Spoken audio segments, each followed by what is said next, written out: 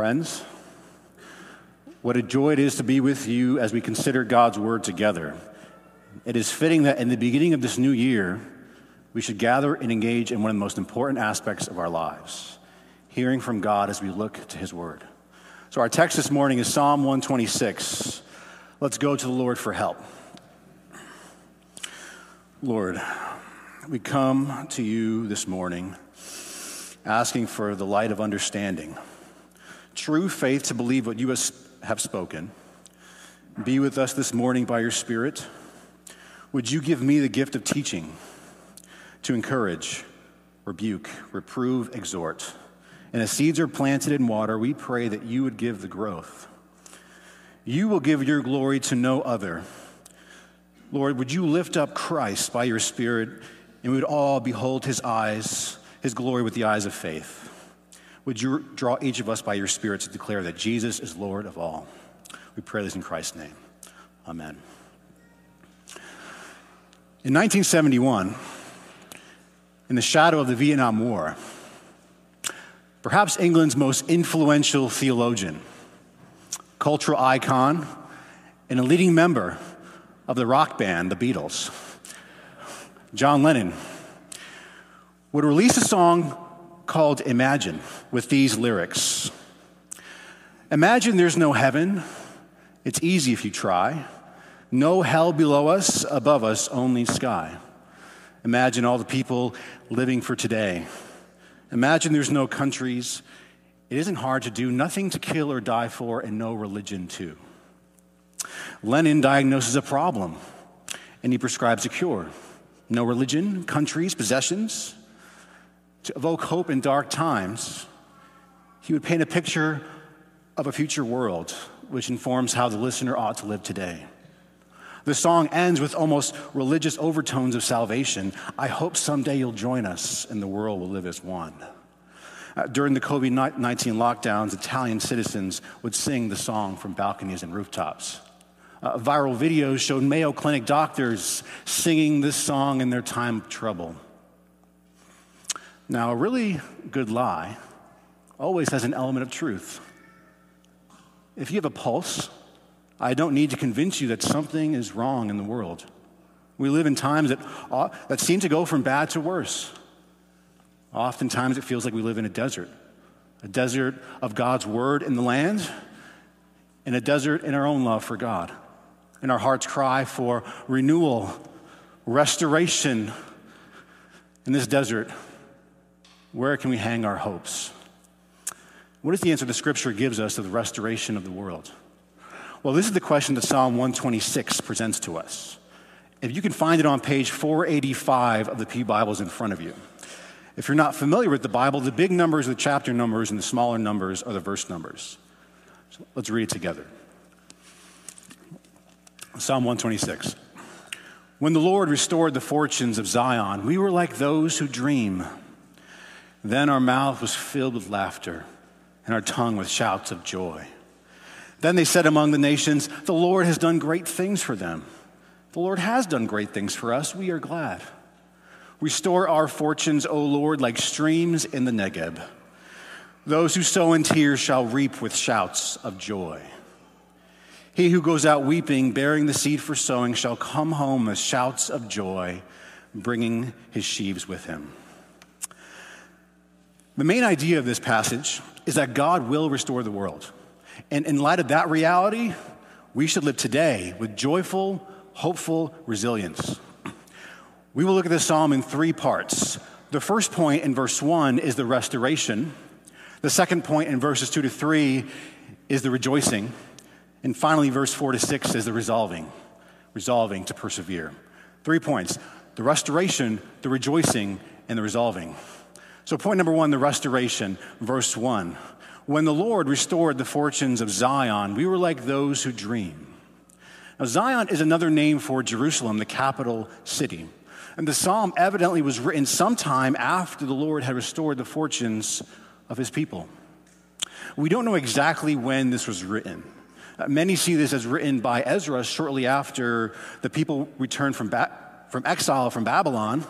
But there were other times when the Lord disciplined the people and raised up judges to restore them. Either way, the people are remembering when the Lord restored the fortunes of Zion. God sent them away, but he brings them back. He is working out their health and not their harm. And this is a picture of godly discipline. God disciplines those whom he loves. Often the words discipline and love sound inconsistent to our modern ear. We often are told that love only and ever consists of affirmation. But friend, it is never loving to let someone die in their sin. A good doctor will give bitter medicine if it cures the patient of a deadly disease to restore them to health. And parents, you know that disciplining your children is ultimately about restoring them. And children, know that although your parents do this imperfectly, they do it because they love you. In the same way, we practice church discipline because we love the person and we want to see them restored. God disciplines his people likewise to restore them. He sent them away, but now he brings them back to bring about health and not harm. And Israel knew what it was like to be disciplined by a loving and gracious father. But God restores them, and because of that, they are celebrating. And point number one, the restoration. Point number two is the rejoicing. He's brought them back. And because of that, the people are rejoicing, saying the Lord has done great things for us in verses 2 to 3. The people are rejoicing because God had restored their fortunes. Now, is Israel rejoicing because God had filled up their bank accounts? Like the time of the year where your employer gives you a little bit extra in your paycheck? No. Now, when you hear the word fortune, don't think about God restoring their bank accounts. Rather, God is Israel's fortune. He is the real treasure and worth, and he brought them back. And the basis for rejoicing isn't material wealth, but God's grace. God's grace causes celebration. And the sorrow and sadness of their exile had been replaced by celebration. The Lord had done great things for them. Once enslaved as a people, they knew they deserved God's rejection. But God had been gracious to them. Not in their wildest dreams would they have expected to receive the amount of grace they'd been given. I think that's what the end of verse 1 means. We were like those who dream. When God freed them and restored them, it was like a dream come true. It was unexpected. They are amazed at God's grace. Now, if you're anything like me, you can read verse 3 and just mentally skip over it. Yeah, the Lord has done great things for us. What's the big deal? It's like someone telling that Neil Armstrong once walked on the moon. It's some dry historical fact. Yeah, in the same way, the Lord has done great things for us. What's the big deal? But look again at verses 1 to 3.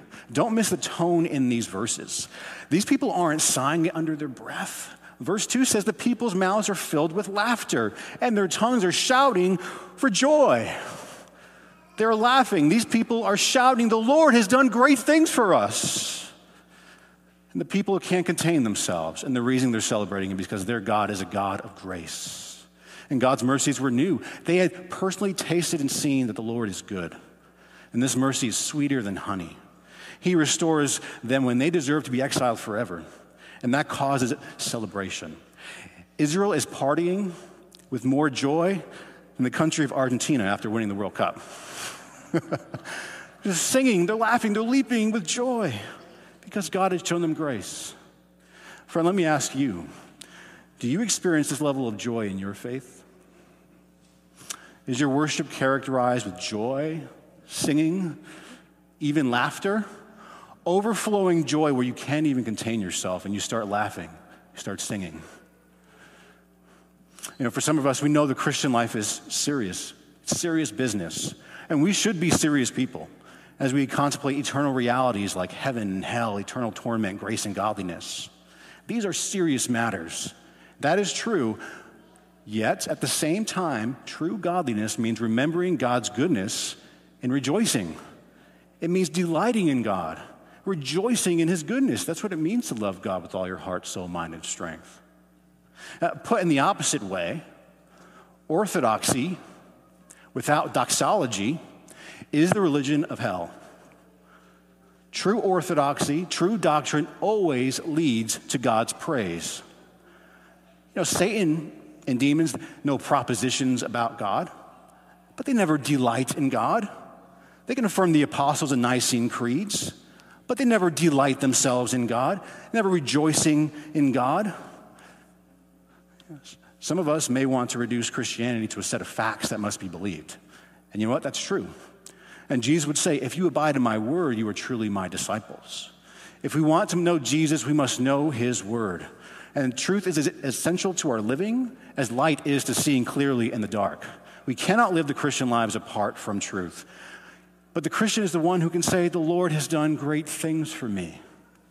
The Christian has tasted and seen that God is good. And this is not a special class of Christians, right? The fruit of the Spirit, according to Galatians, is joy.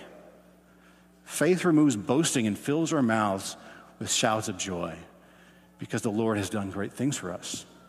And the Christian glories in God. As one famous London pastor would say, he spent half his ministry telling his people to study more doctrine, and the other half saying that doctrine is not enough. Consider, are we rejoicing in God as we ought? Who of us could say yes? If someone said yes, I would seriously question that person's judgment. And the fact is, our hearts aren't bubbling with the kind of joy the psalmist has, where we say, the Lord has done great things for me, we are glad. Well then, should we just fake it until we make it? Name it and claim it? No, neither of those are scriptural. We certainly don't want to do those things. So, well then, what prevents us from saying like this, like the psalmist, saying, God has done great things for us? Well, it's because you and I are proud. We are proud, aren't we? Pride is like an odorless gas, invisible but poisonous. It's perilous. It's like when you're in the car with the garage door closed and the engine is running. You don't realize it, but you're breathing in poison. If we've lost the joy of being a Christian, it's because we are proud. Let me show you what I mean. Consider Jesus' words in Luke 7, that whoever forgives much loves much. Whoever thinks they've been forgiven little loves little. And the context was Jesus was invited to a dinner party. Hearing about where Jesus was, uninvited, a sinful woman crashes the party to see Jesus. She laid herself down at Jesus' feet and began weeping. And with her tears, she began to wipe Jesus' feet with her hair. And the religious leaders thought this woman was filthy, unclean. Jesus, do you know what kind of woman this is? Keep your distance. Jesus, if you knew how filthy this woman was, you wouldn't even touch her. But to their shock, Jesus receives her. In the everlasting arms of the Lord, she is welcomed in the arms of Jesus. Sin destroys, but the Lord Jesus delights to restore sinners. Would we be like this woman? People who know their own spiritual bankruptcy, falling on our face, crying tears, and wiping them off Jesus' feet with your hair. Giant sinners know they need a giant Savior. And this woman knew that, and because of that, she loved much. And Jesus responded to her accusers by telling a story about two debtors. The first owed 500 denarii, roughly 8 years' worth of wages. The second owed 50. Both are forgiven. Jesus asked, which of these will love more? Well, they answered, the one who has been forgiven more. That's right. You've spoken correctly. Whoever loves much has been forgiven much. Whoever loves little thinks they have been forgiven little. If we've lost the joy of being a Christian, it's because our hearts think we have been forgiven little. In our proud hearts, we think Jesus is but a little Savior who fits inside your pocket. We don't have a posture of weeping at Jesus' feet because of our sin. Now, some of you are thinking, wow, that's a simplistic assessment of why someone fails to have joy. Life isn't that simple, you would say. Things are breaking in your life, and God is nowhere to be found. You think God is more like an absentee landlord. Like Naomi in the book of Ruth, you change your name to Mara, which means bitterness, because you feel the Lord has dealt very bitterly with you in your misfortune. The last thing you would ever say is that God has done great things for you. Well, I don't want to minimize the real hurt you may have experienced, real pain. But let me ask you a question. Do you understand yourself to be a sinner, deserving of nothing but God's eternal condemnation? You and I must answer yes to that question without excuse if we are to experience joy. We do deserve God's eternal condemnation. Because if you are a Christian, even though we can't say with the Israelites that God has restored us from the exile back to the promised land in the Middle East, we can say, like everyone else, we were once children of wrath. God created us, and because of that, we are ultimately accountable to him. And God is righteous, and he cannot just brush our sin under the rug. Because God is good and his eyes are too pure to see evil, we are under God's righteous condemnation. And because of our sin, we at one time were separated from God, alienated, strangers to the promises, having no hope and without God in the world. We are guilty of high treason against God's infinite majesty. Consider how heinous your and I's sin are before a just and holy God, and what great wrath we have deserved. And separated from Christ, the deadly sword of God's wrath hung over our heads, helpless to save ourselves. Even if you had an ocean of good works, it would not be enough to wash away the stain. Left to ourselves, when God summons us to stand before his throne on that last day, every mouth will be silenced. The divine judge will render a guilty verdict, not because he is harsh, but because he is unswervingly good. Now, it's only the first day of the new year, but here's the best news you will hear this new year. And there is no better news than this, because but God, rich in mercy, even while we were still sinners, he sent his own son, Jesus, fully God and fully man, to rescue us. The Savior left glory, came down, walked this earth to save sinners. He never sinned, not even for a millisecond. But despite never sinning, Christ took our place under the deadly sword of God's wrath for all who had returned from their sins and put their trust in him alone. He takes away our filthy rags and he credits to us new righteousness, new robes he places upon us. And Jesus rose from the dead on the third day. And our joy is tied to the confidence that Jesus rose from the dead, and he forever secures our salvation. God has done great things for us.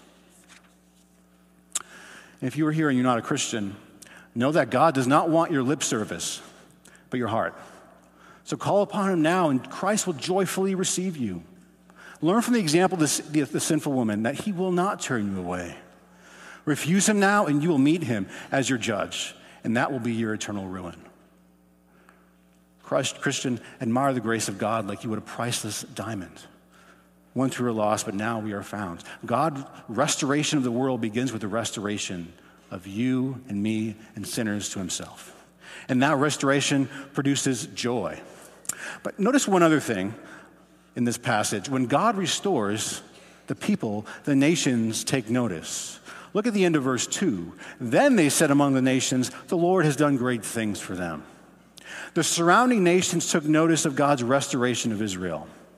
And the surrounding nations see the mighty work of Israel's God in restoring them to the land. Now, we are not restored to the promised land in the Middle East, but is there something about the church that makes the nations take notice? Jesus would say in John 13, by this all people will know that you are my disciples, if you have love for one another. The nations take notice when the church loves each other. And Paul would say in Ephesians 3, verse 10, that even the angels are peering to see what God is doing in the church. Now, the world will never celebrate God's mercy in Christ and the amazing reconciliation that happens among Christians that share a joint faith in the risen Savior. In all the year in review articles, you won't see one celebrating God's mercy shown in Christ to countless millions. I double-checked before this morning. I didn't see anything.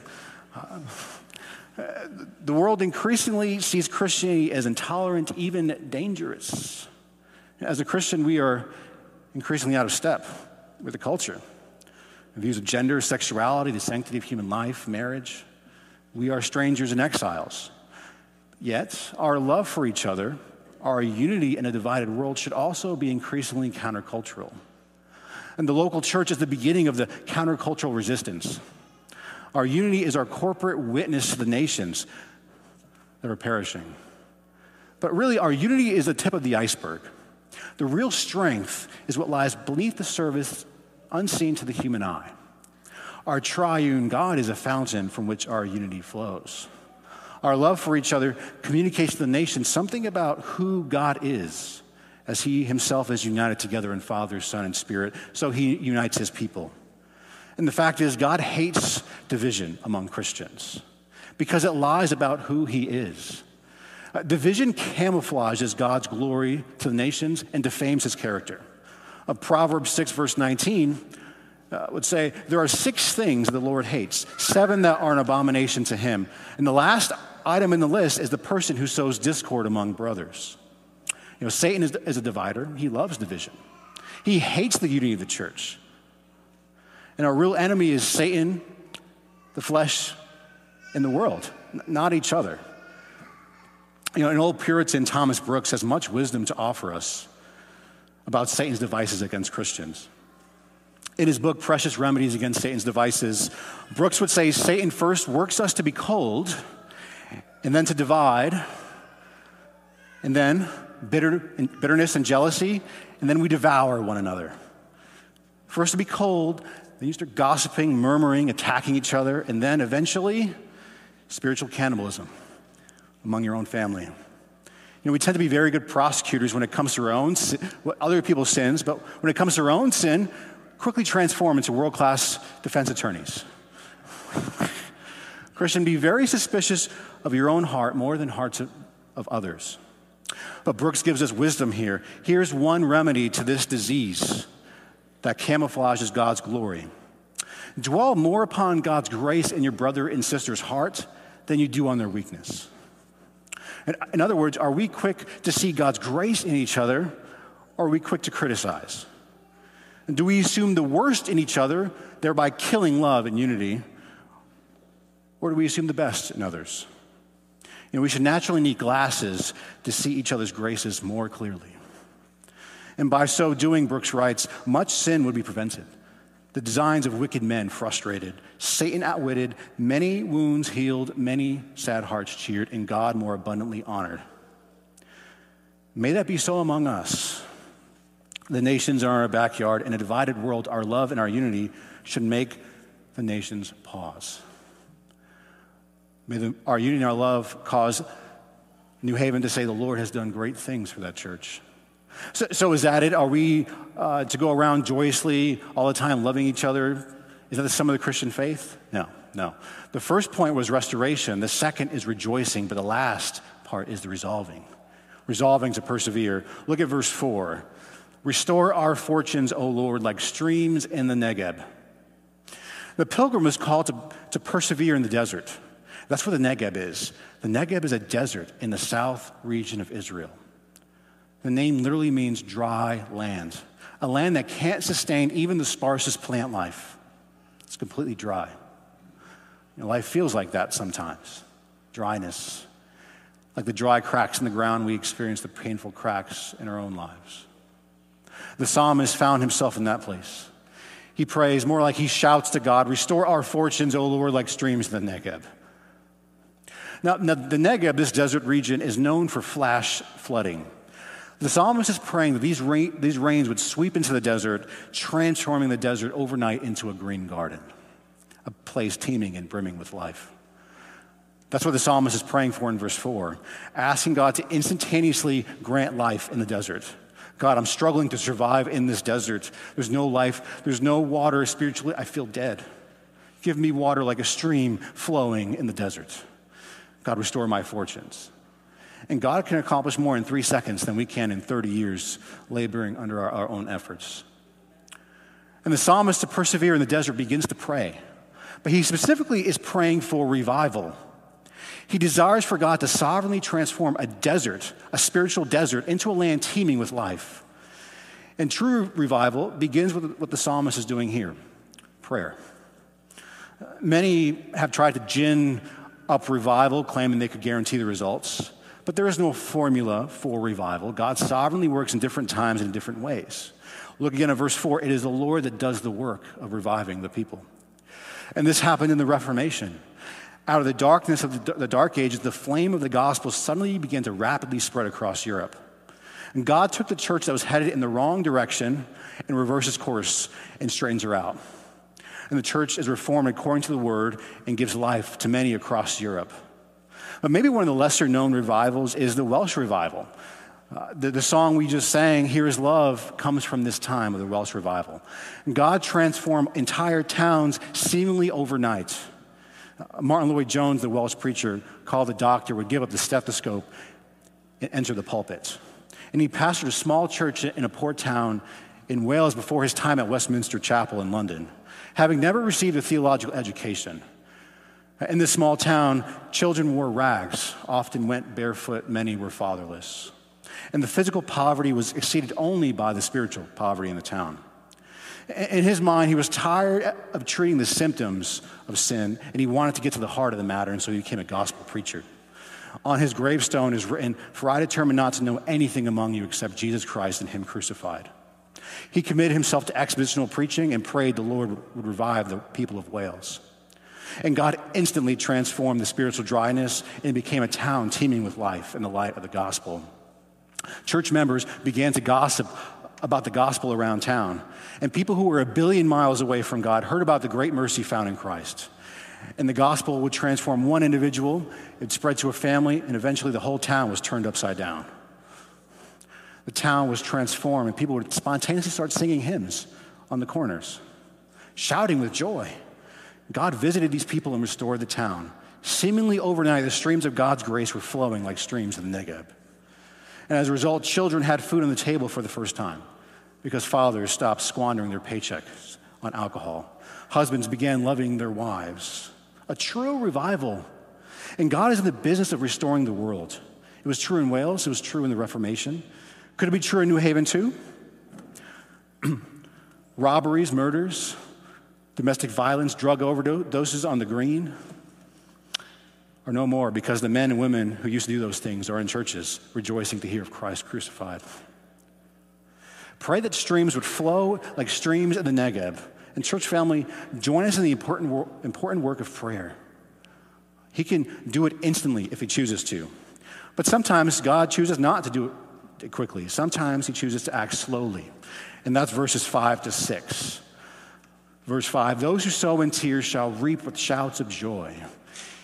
He who goes out weeping, bearing the seed for sowing, shall come home with shouts of joy, bringing his sheaves with him." God sometimes acts slowly in the work of restoration. Verse 5 pictures a farmer experiencing sadness, sorrows, and despair. Sometimes a farmer doesn't feel like getting out of bed and start sowing seeds for the harvest. And farmers know they have to discipline themselves. They have to go out and plant seed even in their sorrows. And the psalmist's picture here is striking. The farmer is in tears. He's weeping. And he is planting seeds even as the tears are coming down his face. The farmer must plant the seeds even as he weeps. And I imagine this farmer is tempted to give up. But he goes out and he sows the seed for the harvest. And it's hard work. And the Christian life is much the same. And the Apostle Paul picks up this imagery in Galatians 6, speaking to a church that's grown weary. To imitate the farmer that does not give up. Galatians 6, verse 9, "And let us not grow weary of doing good, for in due season we will reap if we do not give up." And right before that verse, he said the seeds are good works in verse 8. "For the one who sows to his own flesh will from the flesh reap corruption, but the one who sows to the Spirit will from the Spirit reap eternal life." Be like this farmer. Do not grow weary. Keep planting seeds. Keep doing good, especially to those in the church, knowing that one day you will reap a harvest. Labor like a farmer does and do not give up.